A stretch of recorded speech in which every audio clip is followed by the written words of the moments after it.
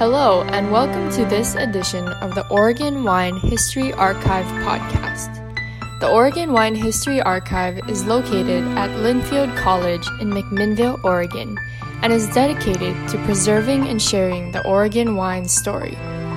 This podcast will share these stories through oral history interviews we've conducted throughout the industry. Please enjoy these stories. Hi, my name is Rich Schmidt. I'm here with Leah Jorgensen. We're at Corkscrew Wine Bar in Portland, and it's August 23rd, 2017. And my first question for you, Lee, is why wine? Why wine? I grew up with an Italian mom, and wine was always part of the meal. It was always part of not just celebration, but your day-to-day dinners, Sunday dinners in particular. And I also have family from my mother's side, my Italian heritage. My great-grandfather's family had been making wine in Italy since the 1700s. So I just grew up with the culture and grew up knowing that about my family, and had always had intrigue about wine, but really didn't even know that the wine industry was a job or an industry that you would get into. It wasn't anything available in my undergraduate experience. I never thought about wine as a career. It kind of happened later on in life, so not that later on, but enough that I got to go through a few jobs that were not right for me to figure out this is what I wanted to do. So talk about kind of growing up undergraduate, how you got first introduced to the idea of the wine industry as a job, and sort of where you were and kind of your progression through. Sure, I was working at a corporate think tank in Washington, D.C., and it's funny, it was one of those places that was coveted. It was a competitive place to work. So you had, people with MBAs from Wharton and Harvard. I mean, top of the elite, really, working at this particular company and doing research for Fortune 500 executives. And so I was interested in the culture per se, but the content, I had zero interest, and I felt guilty about it in a way. So I was working at this job where I was literally in a cubicle, and one day I just kind of hit my head on the desk, and I was like, there's got to be more than this. It just wasn't for me. Being in a cubicle, being in a corporate think tank, even though it was a cool place to work, and it was a very young, vibrant place to work, it was like that .com era. It just, for me, didn't feel like, I felt like a fish out of water the whole time. So I left the job to manage a little wine shop in DuPont Circle in Washington, D.C., and my parents were like, what are you doing? Why do we pay for you to get an education? They didn't, because they also didn't think of it as a career path. They thought I was just going through some kind of pre-midlife crisis or something, or just being a Gen X person who wasn't, wasn't being responsible or whatever. But shortly after working at this little wine shop in DuPont Circle, my parents really quickly, kind of realized this is not only a great career, but this is what she should be doing. So I got support right away from my parents. So where from there? How did you progress from there? So I was at this little wine shop, and the next thing I knew, I learned a good sense of the world of wine in this particular job, and then I decided I wanted to learn more. So I enrolled in the Wine and Spirit Education Trust certificate program. Back then it was it was different than it is now. There were two. You had an intermediate certificate and an advanced certificate. So I was in the intermediate, and then while I did that, I left and worked at a Virginia winery in Middleburg called Chrysalis Vineyards. And Chrysalis was this really special place that was ahead of its time in many ways. The proprietress, Jenny McLeod, it was neat to work for a woman, had such vision for the Virginia wine industry, and started working with a grape called Norton, which is indigenous to Virginia. And she really has become the advocate for this particular varietal on the East Coast, and actually there's a book about her and her role in making this varietal a little bit more known and celebrated. And so, Virginia and East Coast wine industry is very different than the West Coast wine industry. Sometimes reasons are justified, sometimes it's sort of the tradition on the West Coast is that it is world class, and I think there are some emerging locations on the East Coast that can certainly be world class. And I think Jenny is one of those people who's trying to push for that. So it was a neat experience to work for her at a time when the Virginia wine industry was really starting to not just be a fanciful, fun weekend picnic kind of thing, but there are serious winemakers and winery owners who are trying to establish something that is considered world class. Sure, yeah. Sure. And so then you kind of got your education there. What were you doing at that winery? So while I was at Chrysalis, I was the hospitality director. So I was involved with managing the tasting. I didn't manage the tasting room, but I hired the manager, and I kind of oversaw the tasting room. And then I worked a little bit with the fellow who was doing direct sales outside of the winery, and then just did marketing and events and that kind of thing. And so it was a nice introduction to what it's like to be at a winery, both from the facility standpoint of running a winery as a location, as a destination, but then also seeing firsthand what happens at harvest when grapes are getting picked, what happens in the winery. Mm-hmm. And they were really generous that, we could help out on the bottling line. We could go and check out things that were going on, and it piqued my interest. And the fellow who was the winemaker at the time, his name was Karem, he was just this smart, wonderful person. He went through the Virginia Tech winemaking program, and Virginia Tech and Cornell are the two large wine. You wouldn't think Virginia, but Virginia Tech has a great winemaking program. In fact, Bruce Zocklin, who oversees that program, is considered one of the most published researchers on American viticulture and does a lot of research in conjunction with UC Davis.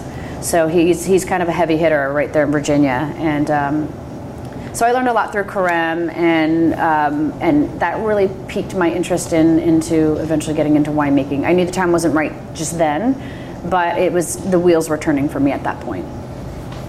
So how did you get to Oregon from this point?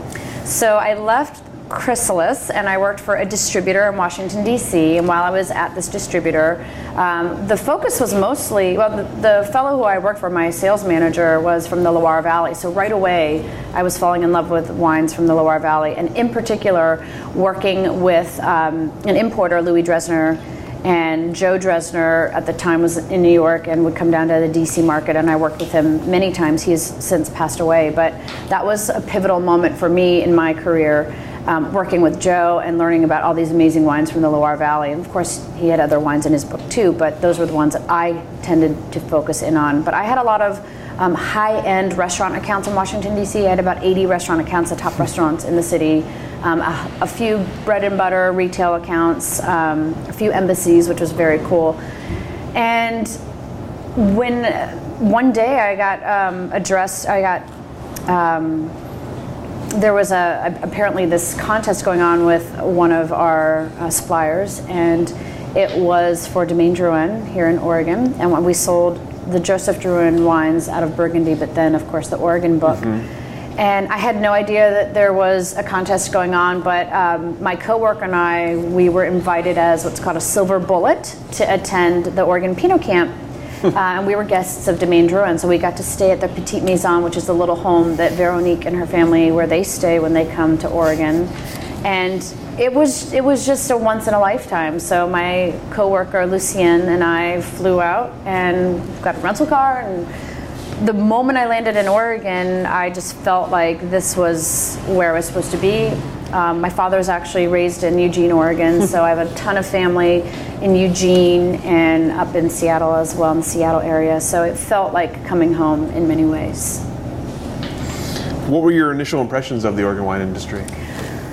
I was blown away by the collaboration, and this is very important, and I want to reiterate collaboration in the respect of how an industry not only sees itself but wants to be seen.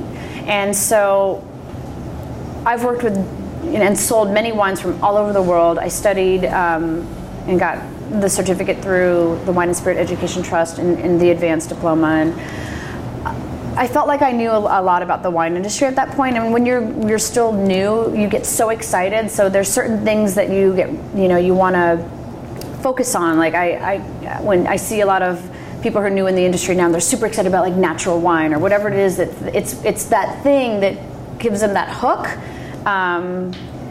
And so at the time when I was looking sort of, especially at Pinot Camp, at what the Oregon wine industry was about, to me that hook was about that collaboration, and that you had Adelsheim, Erath, Penner Ash, and then newer wineries that were up and emerging, all selling together, all going out in the market, promoting not only their own wines but each other's wines, building categories in wine shops, building categories on wine lists. It's essential. And it's still to this day, when I go back home on the East Coast, there's still a lot of restaurants that don't have Oregon wine on their list. So that impulse to create brand Oregon and to be collaborative, it was essential to this industry, and it speaks volumes about what we're doing here and why it's a special place. And so I think it's very important as new people come in who don't have that background and just want to focus on themselves and their grapes and their mission. They have to learn about what our pioneers set for this industry and why. Because if they start to be competitive and sort of not embrace that collaboration, I think it's going to have a negative effect in the long term. So I think it's really important and vital for people who've been part of that early story to make sure that the new faces of the Oregon wine industry understand the spirit of the Oregon wine industry, so that they can be part of it and not try to set themselves apart in a way that could be potentially, that could potentially take away from, I think, the work that still needs to be done. It's still, that continuation still needs to be done. Sure. If that makes sense. Absolutely. Yeah. So after Pinot Camp, how long till you actually got back out here full time? Or how did you it was the last day at Pinot Camp, and I met Steve Volstek. Steve Volstek's family, you probably have them in the archives here, but he was the, not the CEO, but he was like the general manager at Erath Vineyards. And I met Steve, and one thing led to another. I was like, I really would love to move out here and work for a winery. I just feel like I need to be here. So we'd been emailing, and they had a position open up, and so we had a phone interview, and then he was like, why don't you come out and spend some time with Dick and check out, the Bite of Oregon's going on at the time, and let's have you come out and just see what you think. So he flew me out for the interview. Had a great weekend. I loved spending time with Dick. He just is such a light to me. He's like, to me, the teddy bear of all the pioneers. And I just have a soft spot in my heart for him, because he's just has very sweet mannerism and was so interested in hearing, where are you from, what's your story, why wine, what was that wine. The wine La Nuit Magique, which I don't know if they talked about from Erath or Dick or anyone involved, but when he created that wine, La Nuit Magique, which is arguably his most, I don't know if I would say it's the best wine, but it's the most focused wine that they would make with a lot of love and intention behind it. Came from a night when he, and I don't know if I'm perfectly retelling this story, but when he and some of his friends were sitting around drinking wine and saying, what was that aha moment for you, that glass of wine that was like, yes. And from that, they called it like the La Nuit Magique, that night of magic for you. And they all had their different stories about what wine that was. And so they made a wine in honor of that spirit of like, this was the wine that changed my life. So, he would ask me questions like that. And then he found out I had an Italian heritage. And one day when I was working at Erath, he left a volume of all the Italian varietals on my desk. And he's like, some light reading for you. It's like, great. And I just really adored him. He's a special person in this industry. Even though he's kind of removed now, it seems like. I mean, he still has his property. He still is around. He's just very humble. I don't know. It was really cool to work there. So yeah, I met with them, I went back home, and 2 weeks later, they took care of having a moving truck come and move me out to Oregon. So I flew out with my 2 cats and and I found a cute little cottage in Dundee on Warden Hill, about a half a mile from the winery, and it changed my life. So what were you doing while you were at Erath? What was your job? I was a sales and marketing specialist, so I did national sales and marketing. And so I did mostly the East Coast. That was what I covered from Boston. Really, I worked with Boston, New York, DC area. Now I'm forgetting. This was a while ago.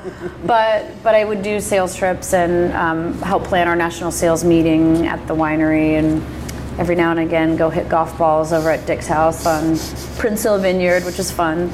It was really cool. Yeah. I'm curious, when you first went out, you've been hired, you're heading to the East Coast to sell Oregon wine. Yes. What was the response from people you were selling to? Sure. I mean, it's again, it goes back to that whole collaboration. Anytime I would travel, whenever I would travel, we would travel in pods. Like, it would be Shirley Brooks from Elk Cove. It would be, at the time, Kurt, this fellow Kurt who was working at, oh my gosh, now I'm blanking, of course. My goodness, I'm blanking. That's okay. Anyways, there were a group of us that would pod. It would be Pat Dudley from Bethel Heights, and and we would all go to these different markets and sell. Many of us were in the same distribution channel, so we'd go do these tastings, and we'd all be going out to dinner together, do dinners together. And so we would literally, it was almost like doing an Oregon blitz, not just a winery blitz, where we're all out in the market around the same time selling brand Oregon. And so it was really cool to be part of that part of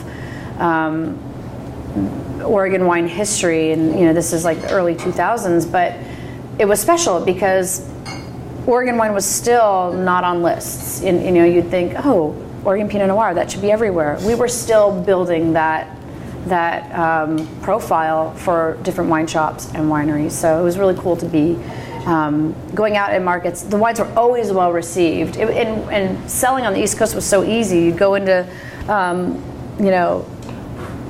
11 Madison in New York City, 6 cases of this, 6 cases of that, and you're like, wow, okay, that was. It kind of fooled me a little bit to think ooh, especially now when I sell my own wine, I'm going to go there and then drop 6 cases of my wine. So it was exciting to go into those markets as part of a collaborative front, if you will. So we talk a lot about, it's interesting you bring that up, we hear a lot that selling wine is the hardest part. That people love making wine, people love growing grapes, they love doing all that, but selling is the hardest part. So why is that? And why, and for you starting out, how long did it take you to figure that out? I think the mistake people make when they try to sell wine is they try to be salesy, and what I mean by salesy, they have an idea of what you need to do or how you need to be in order to sell wine. And I think the people who do well at selling their own wine recognize that it's all about relationships. I have a wine sales background, so I know how to. I worked every component of the wine industry except for being a vineyard manager before I took on my own brand. I think if someone is going to do this, because it's the craziest thing, and I struggle with it, and it's hard. But for me, it's the financial part. That juggling the financial part is the hardest part. Sales to me is the easiest part, honestly, because it's the most authentic. You go out there and you actually get to sit down But it's also easy for me because I knew before starting a brand that if I'm going to do a business, it's like I had to create my own MBA, and that's working every facet. I wasn't interested in just making my own wine. It wasn't about me, and it wasn't about, look what I did. I made this Cab Franc. It was, if I'm going to do a business, then I need to understand my industry. I need to study up on it. I need to know how to do this so that I'm successful. And I think that's a responsible approach. So I tried to work every facet. And in doing that, I had relationships already established for sales.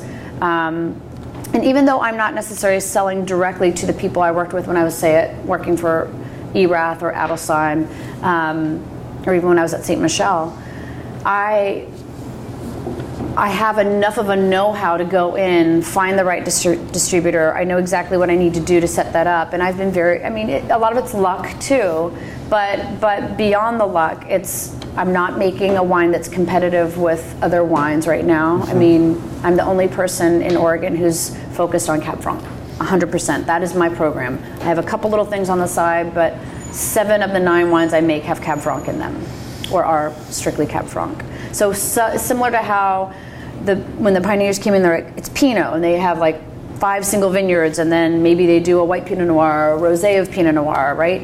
And then Pinot Gris and maybe a Gamay. It's kind of the same thing. They're still Pinot producers. They have just a couple little things they do on the side. That's, for me, it's all about Cab Franc. So I don't really have there's no one else in the industry who's doing that. So it's very easy for me to go into a market where there's space for me on the shelf. You know? Sure. My real competitors are Loire Valley, other places that are like strictly Cab Franc focused. Sure. So we'll come back to your label in just a second, but I'm curious, before we get to that, you talked about kind of how you went about preparing for your label. Mm-hmm. So after Erath, you got to Erath right before he sold, so take us through kind of the sale and then what happened next. Yes, so when it was announced that Dick was selling the winery, it was just and it happened it seemed to happen so fast, like to when we found out, then to when it was announced. And then, of course, everyone's wondering, what is that going to mean for my job? And right away, the director of communications at Ste. Michelle Wine Estates contacted me, and they said, we want to make sure you're on board. At the time, I was one of the founding board members for the Dundee Hills Wine Growers Association, so I was very involved with the Dundee Hills Wine Growers Association, and they saw value in that and didn't want Erath to lose that position. And so they kind of interviewed me to get a better understanding of what my job was, what I did, and then how they can utilize me to help transition the winery. So even though I went up, they separate at Ste. Michelle the communications department from the marketing department. So even though I wasn't going into their marketing department, they were creating a position for me in communication. I still worked very closely with all facets of marketing, everything from the branding, everything from labels and maintaining the integrity of the website, and all the different things they wanted to do to make sure it was just a seamless transition. I was up in the headquarters at Ste. Michelle helping out with that, just being a resource, and then working on the communication side. And then I had other wineries that I also got to work with, including the Col Solari project in Red Mountain with the Antonori family, which was really exciting. And then the Walla Walla properties, including Spring Valley Vineyard, which was just a joy for me to work with the Corcoran family, and then Serge, the winemaker, and then also North Star Winery. So I got to learn a totally different side of the industry. Ste. Michelle Wine Estates is a brilliant company I was very lucky to work there because I learned such a big picture piece of the industry. And they're still, for a corporate wine group, they're still small compared to a lot of other competitors that are like enormous, like all over the world, brands from almost every region. They are a little bit more focused, and they are still very much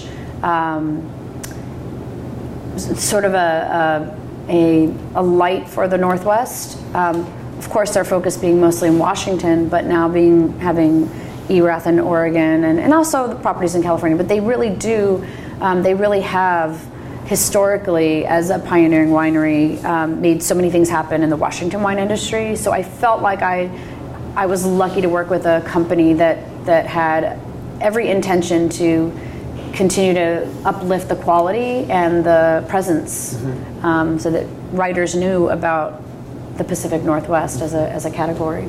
So it was a really great place for me to work. But alas, I wanted to be in Oregon. I'm an Oregon girl. My dad's from Oregon. So I had an opportunity to come back to Oregon, work with another pioneer, David Adelsheim, and I said, absolutely. So I came back and took over the marketing communication helm. But the interesting thing is when I came, the timing was funny because I was already starting to get a little burned out from marketing. I was really wanting to get into production, and I just didn't know how. I didn't know how to make that transition. And, I really tried to maintain everything that they needed at Adelsheim for the brand, for the branding and the communication. But in the back of my head, I was just like, I was so ready to be in this next phase. And it was a hard talk, but I had to talk with David, and And when it was time for me to part, it was actually very encouraging. And I don't know if I would have had the guts to leave a full-time, well-paid job and jump into hourly, seasonal, not sure if you're gonna have work kind of scenario, had he not given me sort of a good, like, you know, you're not, this isn't what you want to do. And I was like, you're right. It was a good push. I needed it. So from there, I enrolled in the Chemeketa Northwest Viticulture Center to do the 2-year program in enology, while Barney was at the helm. Barney Watson, wow, how cool was that? He's amazing. And while I was there, I took on my first harvest job at Anime Vineyards, working with Thomas Hausman. So that's how we transitioned from, you know, inside. It's almost like front of the house, back of the house, you know, in a restaurant. But how I moved from the front of the house of the wine to the back of the house. And so all along at this point, now you're in. You want to create your own label. Yes. So you go through production a couple more years. You're working at a couple other places. I still needed to learn. So I was in school. I had already a pretty good chemistry background. And then I took some microbiology, went through the program, and wanted to really get a strong understanding of the science of winemaking, because it's critical. It's critical to understand what's happening with the science of your wine. It's critical. And so that was really important to me. So I really wanted to focus on school. And while I was working at Anime, just sort of, I was a sponge. I just wanted to like watch process, watch how Thomas and his crew, he had 2 assistants, how they came about making decisions. I just wanted to kind of observe and absorb, and they were really great. It wasn't just someone coming in a physical body of someone who wanted to work a harvest and then go. Like, they understood that, no, I want to like absorb everything, and they're great with all of their interns. I mean, they bring in some amazing people. So it was cool to be part of that crew, but I felt like, I got to spend some time with Tammy, one of the assistants, in the lab, and ask questions, and because I was in school at the same time, so I was learning what questions to ask, you know. Sure. Otherwise, had I just gone in during harvest and not been in school, I wouldn't have known the questions to ask. So it was very important that I had that happening at the same time. And then after working at Anime, you know, I was like, okay, so now I'm out of work. What do I do? And I just started consulting. So that's where my business actually started. So I got my LLC, LJC Wine Co., and I did consulting first because I had that marketing background. So I worked with other wineries to help them with their marketing and just sort of give them tools. And at the time, QR codes were just coming out. So I worked with a couple wineries where we did some technology with QR codes, and it was a great way to get some income while I was still in school. I had a 6-month contract at Willa Kenzie where I did some marketing with them. That was really great, and it gave me some steady income, and I could learn and try to be helpful there. And but when that 6 months came up, I was ready for another intern position, and so I went to work at Shea Wine Cellars to work for Drew Voigt, because the guy's the smartest guy in the wine industry. He truly is one of the smartest people in the wine industry, but certainly in Oregon. I had just mad respect for him and wanted to learn from him. And so he invited me to come in, not just to work the couple months of harvest, but I started in early June, and I basically got to assist him while he did all the blending and bottling. So for the previous vintage before going into harvest.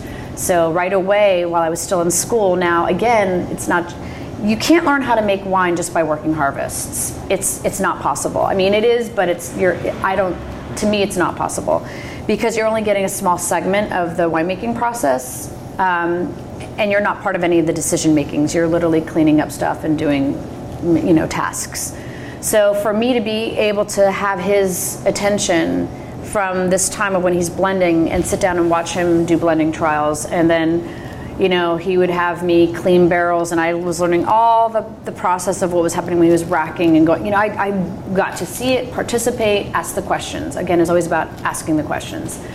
And then as soon as we bottled, and it was great. I mean, I was loading the truck. I was like with the forklift. Like at this point, like I was becoming a cellar worker, and And then when harvest came and the other 2 interns, he always had 3 interns, it was typically 2 women and a male. So it'd be like 2 women, 2 men working as a team, which was very cool.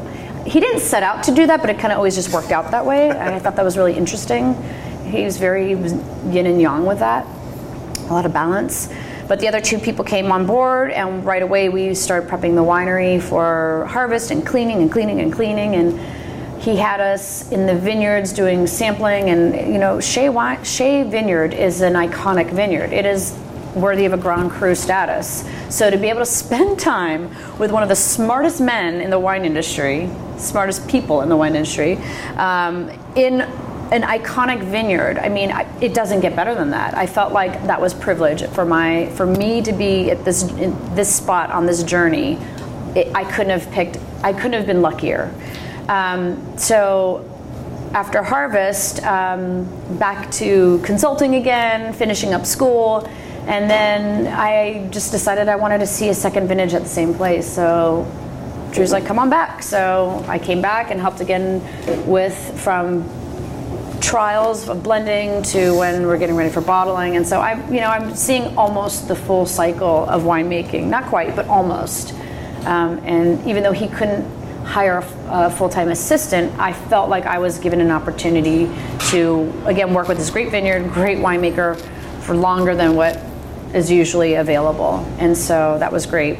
And then from there, after working with Drew, and he had started his own label at that time, that was 2011, that second vintage with him, that's when I decided I wanted to make my own wine, and I started with a barrel. I literally got 750 pounds of Cab Franc grapes from Chris Berg at Roots Wine Company. He was getting some fruit up in Walla Walla, and I called Chris. I'm like, I need some Cab Franc. I know you're getting some. Can you sell me 750 pounds or whatever? He said, absolutely. So that in itself was a fun ride, like going up to Walla Walla with Chris Berg. I mean, I never laughed so much in my life. That guy's so funny. I'm not going to tell. There's some stories, like I don't want to like get him in trouble. Police officer, speeding ticket. I don't know. Anyways, I'm kidding. But and so that was it. I knew right away I wanted to make a white Cab Franc. It wasn't an arbitrary, let's make a red wine from white grapes. I knew that working in particular at Anime Vineyards with his Prisme, which is the white Pinot Noir there, I was in awe of how he was making a white wine from red grapes. And I didn't learn the formula per se. The only thing I had to do with it at the time was just, they were in puncheons, these larger barrels, and I would just check bricks and temps every day, and I was like, how is this turning from salmon pink to like white? It blew my mind, and so that kind of piqued the curiosity of 2 years later when I decided to make my wine.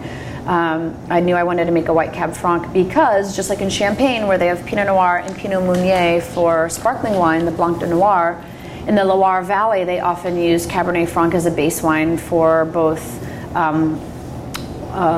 regular bubbles or the rosé. And so if they make a base wine with no skin, no color, it's often blended with Chenin Blanc Chardonnay, or sometimes on its own, but more often than not, it's blended. So it's been done, just not for still wine. And so I was like, if they're making white Pinot Noir, I'm going to make a white Cab Franc. So it was something that it's been done just for sparkling and not still. So. And even at this point, you had determined to do Cab Franc. So yes. Why exactly that grape?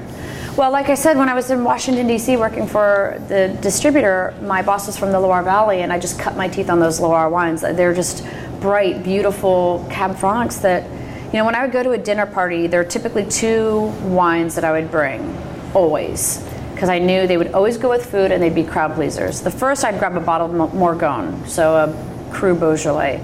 And Gamay is just great, goes with everything, and it's a crowd pleaser.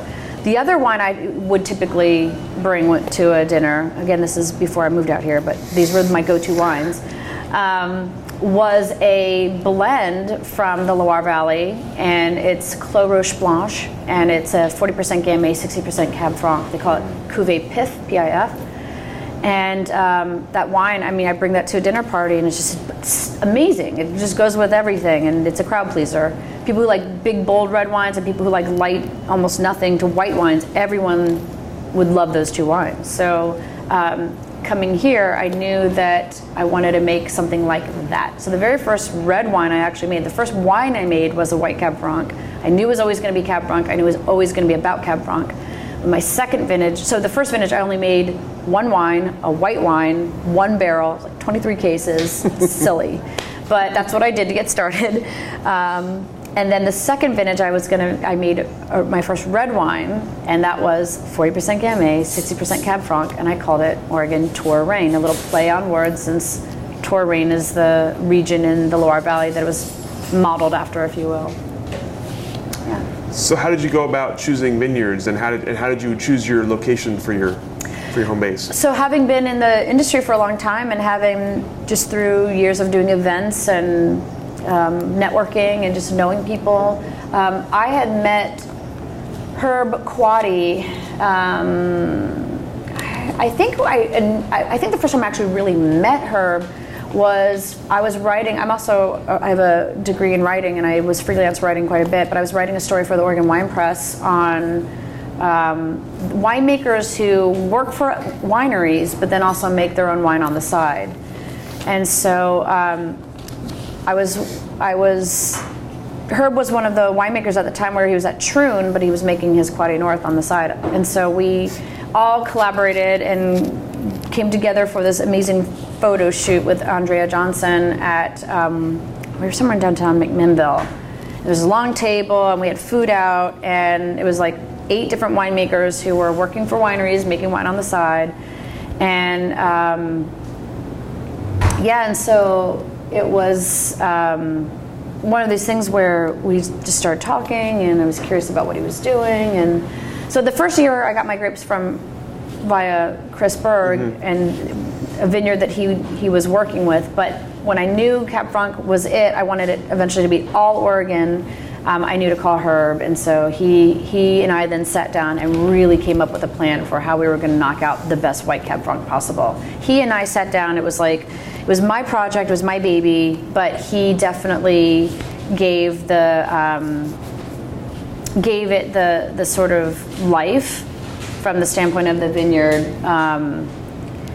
of really what we could do to make this even better. And so yeah, it was really cool working with him. And then through Jim Burnett at Willamette Valley, they were working with the Moore family, Michael Moore's family, Quail Run Vineyards, and I had the Griffin Creek wines. And I knew that I learned about Michael, and so I called up Michael and I explained what I was doing. And that between Michael and Herb, I mean, really, it's been a dream. And especially working with Michael, it's so different because I get most of my fruit now from Michael, and I just adore him. I adore both of them. Truly, I'm lucky to work with both of them. But he has this sort of vision, and he right away was like, "You're part of this vision. Like, you're doing something that no one else is doing." I have lots of people who I work with, and they're amazing customers. He's like, "But you're kind of a special niche. Like, we're really proud of what you're doing." He's just super supportive, and both of them are really. It's amazing. And now, because of Herb, I have a new grower relationship established with the Buxton Vineyard, and so he's facilitated that, and that's where I'm getting the Cab Franc for my rosé, and now I'm getting a little bit more for the red blend as well.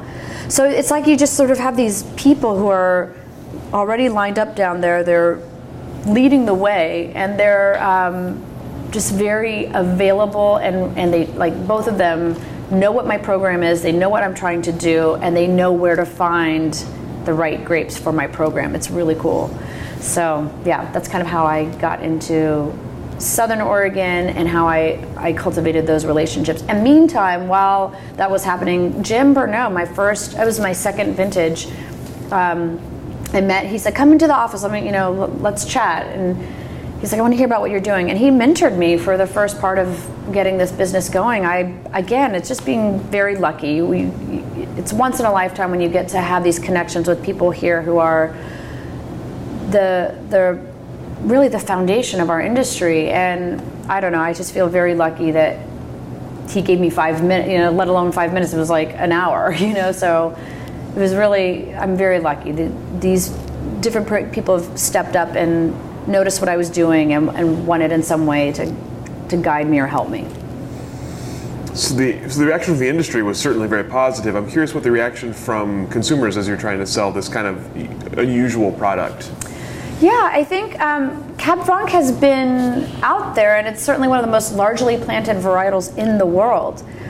But you don't see a lot of standalone Cab Franc in America because especially in Washington and Oregon, there's a love affair with the blends, like the Bordeaux blends, the Meritage blends. And blends are amazing.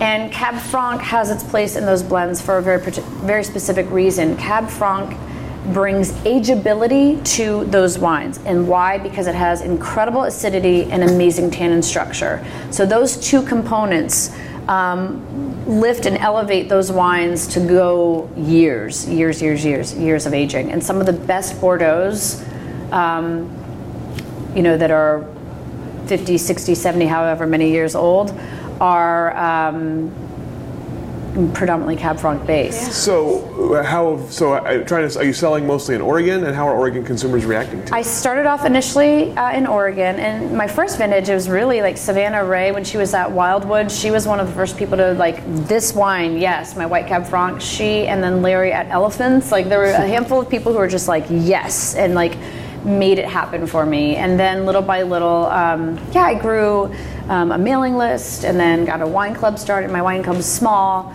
but it's very kind of focused. And then little by little, using my background in sales and national sales, finding the distributors, and working with friends who made recommendations like, hey, you should check out this distributor. They're going to love your wine.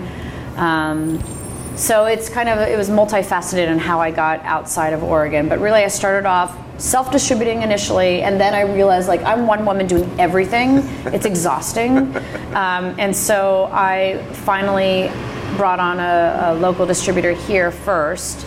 And then I had a contact in California who I worked with for years for these other wineries who was amazing. And I contacted him. He said, send me the samples. And right away, he got on board. And because of that, his participation and his influence and his circle of people and his support of the brand, he's the one who helped bring my wine to the San Francisco Chronicle, and thus I was very lucky in 2015 to be one of their winemakers to watch. So that wouldn't have been possible if not for Northwest Wines Limited in California. They're great.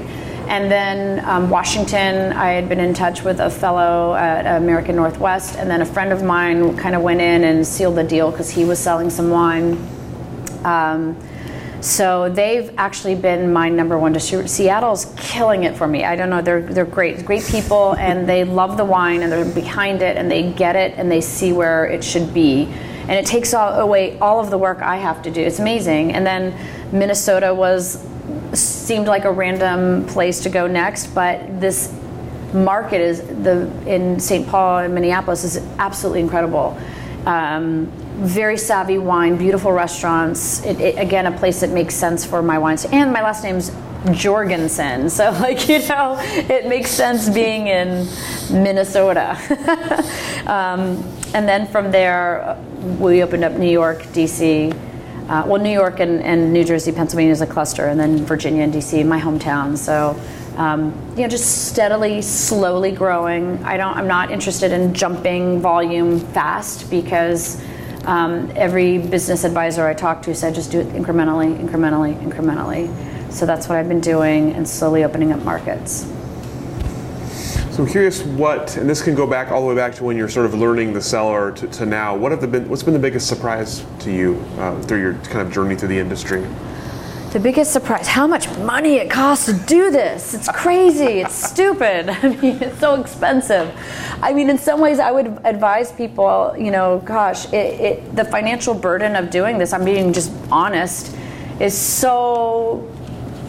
it's so paralyzing at times because I don't have a trust fund. I don't have parents are like, here, Leah, here's $200,000, make your dreams come true. No, that's not at all what happened. I cleared out my savings account, and now I have no savings, and it's scary. And like, you make these decisions on a leap of faith, and I have through a friend, former employer, actually the woman who founded this wine bar, she introduced me to a couple who was very interested in what I was doing. The wife, it's a husband and wife, the wife, she had spent a lot of time in France and was sort of a Francophile and loved the Loire Valley and just was delighted by what I was doing that was different. And he's just this sort of brilliant, creative fellow who has this really interesting side. He has this interesting business that is unlike anything I'd ever seen. It's Staver Locomotive in Northwest Industrial, and he built this incredible indoor-outdoor steam engine train track so that people who have collectible trains have a place to run their trains. It's amazing. They're just the most creative, loving people, and so I'm very lucky that they wanted to come on board and help me out. So they've been instrumental in helping me move forward. But I tell you what, if they didn't come into the picture, there's no way. I don't know how people continue unless they have investors, or a trust fund. It's impossible.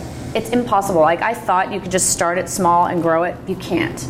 You will run out of money, and then people will not sell you grapes, and will not sell you tanks, and will not sell you barrels. So it's that part, learning as I go. It's one thing if you're working for a winery and you're managing when I was at St. Michel, I was managing 5-6 budgets. Easy. Doing this, like, there's no how-to book on how to be a successful business, because even though there are people who are like, I'm an artist, I'm making wine, it's so romantic, it's great, you still have a business, and if you're not running that business, you're not going to be able to do the artsy fun part of making wine, and that's kind of a harsh reality check, So I don't know. I talked to Harry Peterson Nedry and Bill Sweat. We had a little group that goes to the Portland Opera, and we're all opera enthusiasts. And we had dinner one night before an opera, and we'd been talking about how the Oregon wine industry really needs to sustain itself if we want to continue to be Oregon families, Oregon spirit, Oregon identity. And a lot of that is the financial side, like having the banks here really supporting this industry, because you go to California and they have banks set up just to support the California wine industry, and that doesn't really exist here. So it's really challenging, I think, even for families with means to continue on. And even when you're thinking about succession, can you continue the business here? Can it be supported, or do you have to sell? And so it's a very hot topic right now for a lot of families who are looking at succession. And bigger than that, for some of these families, like Harry, are looking at the new brands coming in. How do we make sure that they can continue this legacy? So it's an interesting time, and I think it comes down to the financials. Yeah. Yeah. I'm curious. One of the questions I was kind of skipped over earlier because you were going through your journey, but I'm curious about challenges of doing marketing and communication in the wine industry. What is unique about the wine industry that makes it more challenging? Right. And has that changed in the years you've been working with it?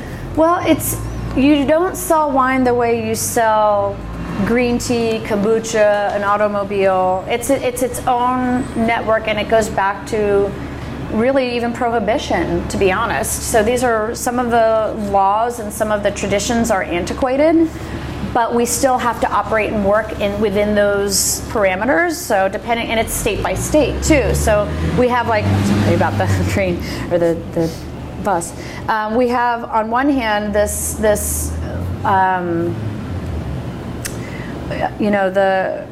I got sidetracked by the bus. We were talking. That's okay. Selling wine state by state and the kind of the antiquated system.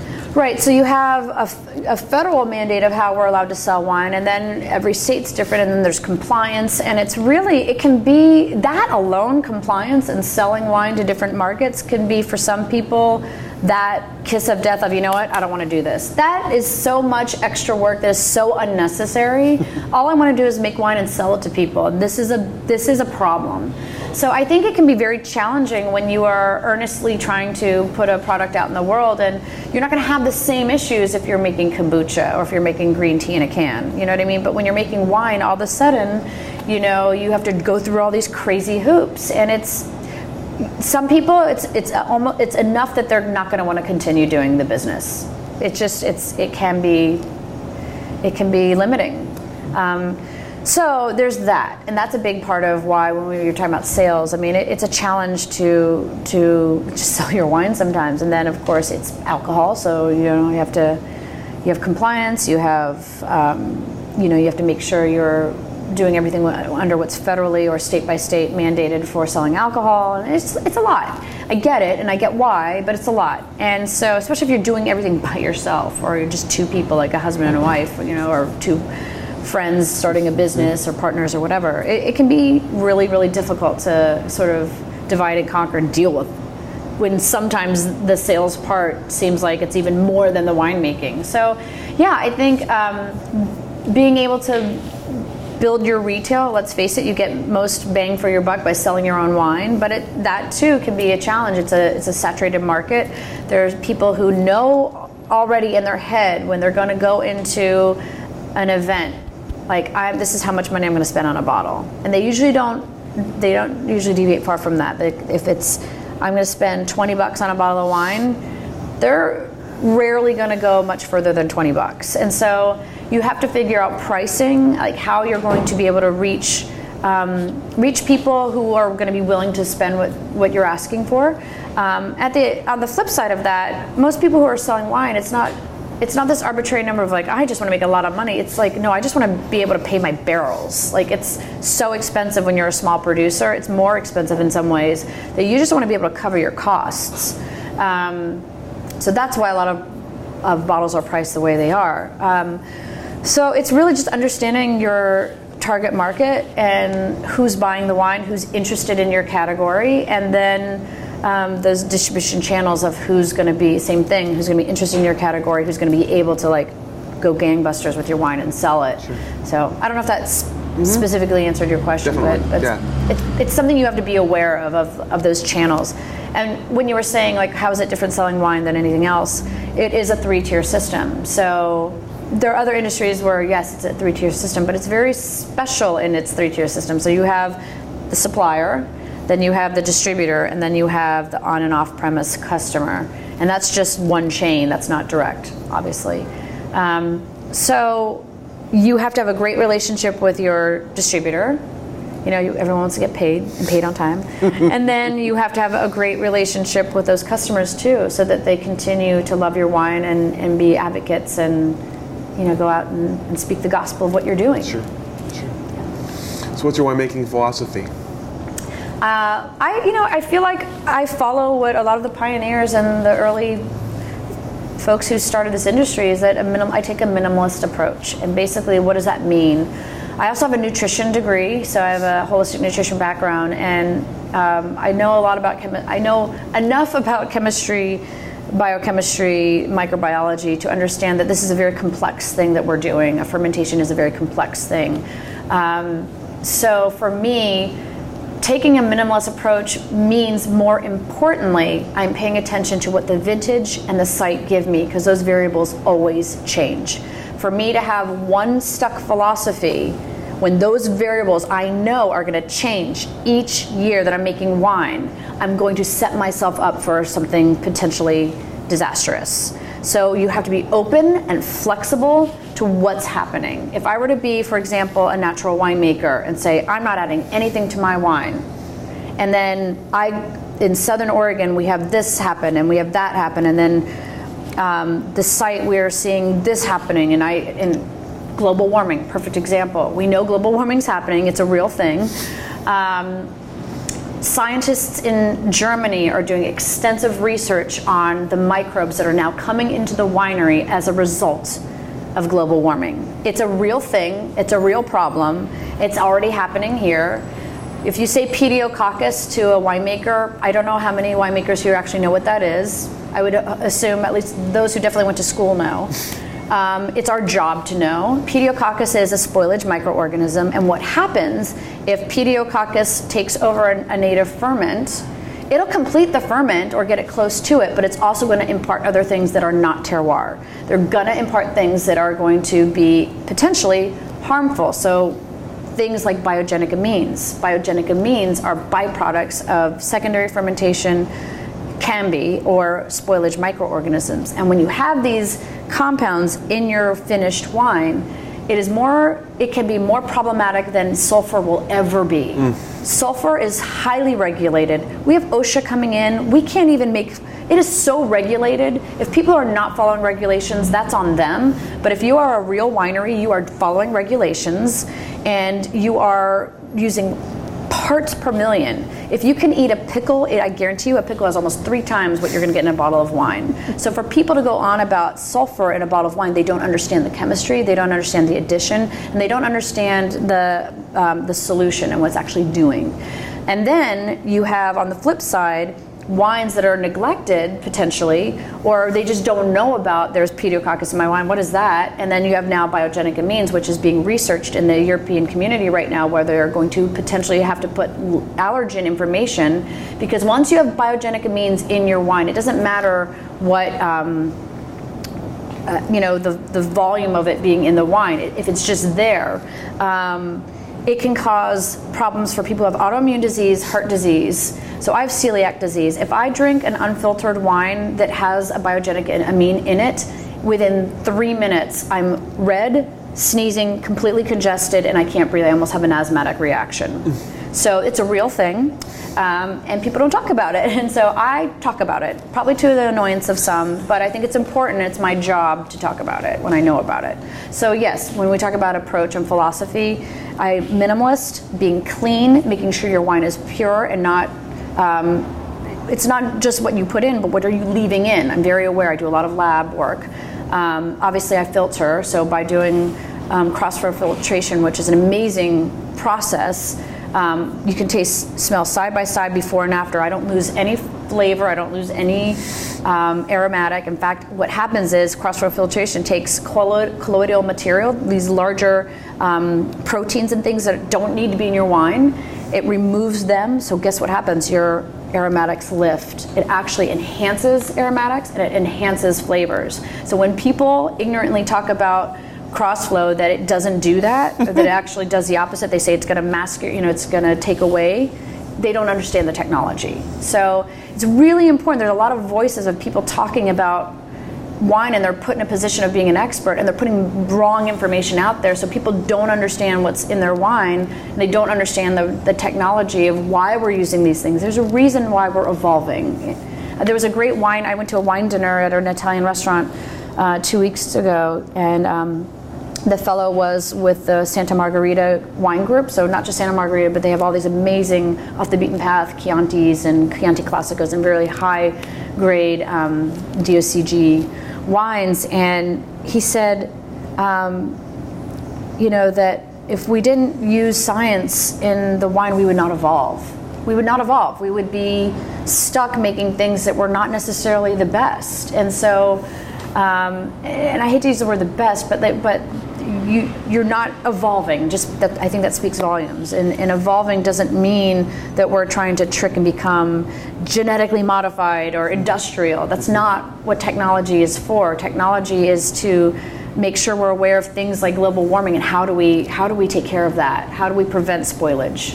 So that's in a long-winded way. That's how I approach wine, is just being informed, knowing what I'm doing, asking questions when I need to from people who are far smarter than I am, and being very aware, doing constant lab work to see what's in my wine, so I understand what I'm presenting to the public. But obviously trying to make something at the same time that's going to delight people and be as pure to the vineyard and the site as possible. And that's very easy to do when you're just, again, being open and flexible to what each site and what vintage what those variables are from vintage to vintage. So what's it like being a woman in the wine industry? What's it like being a woman in the wine industry? It's so funny because, it would be nice to say, I want to be in a time where I'll pour my wine and no one's thinking, did a man or a woman make this? Like, I understand why some people feel that way, but I actually kind of dig it, and I love it when people recognize that a woman made this.